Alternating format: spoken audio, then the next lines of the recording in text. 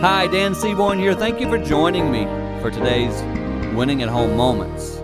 We hear a lot about social media, obviously, these days, meaning those communications that happen online, through apps, all the communication that's happening in those scenarios. And that's where kids live. That's where many parents live. And in some ways, it can become fake reality.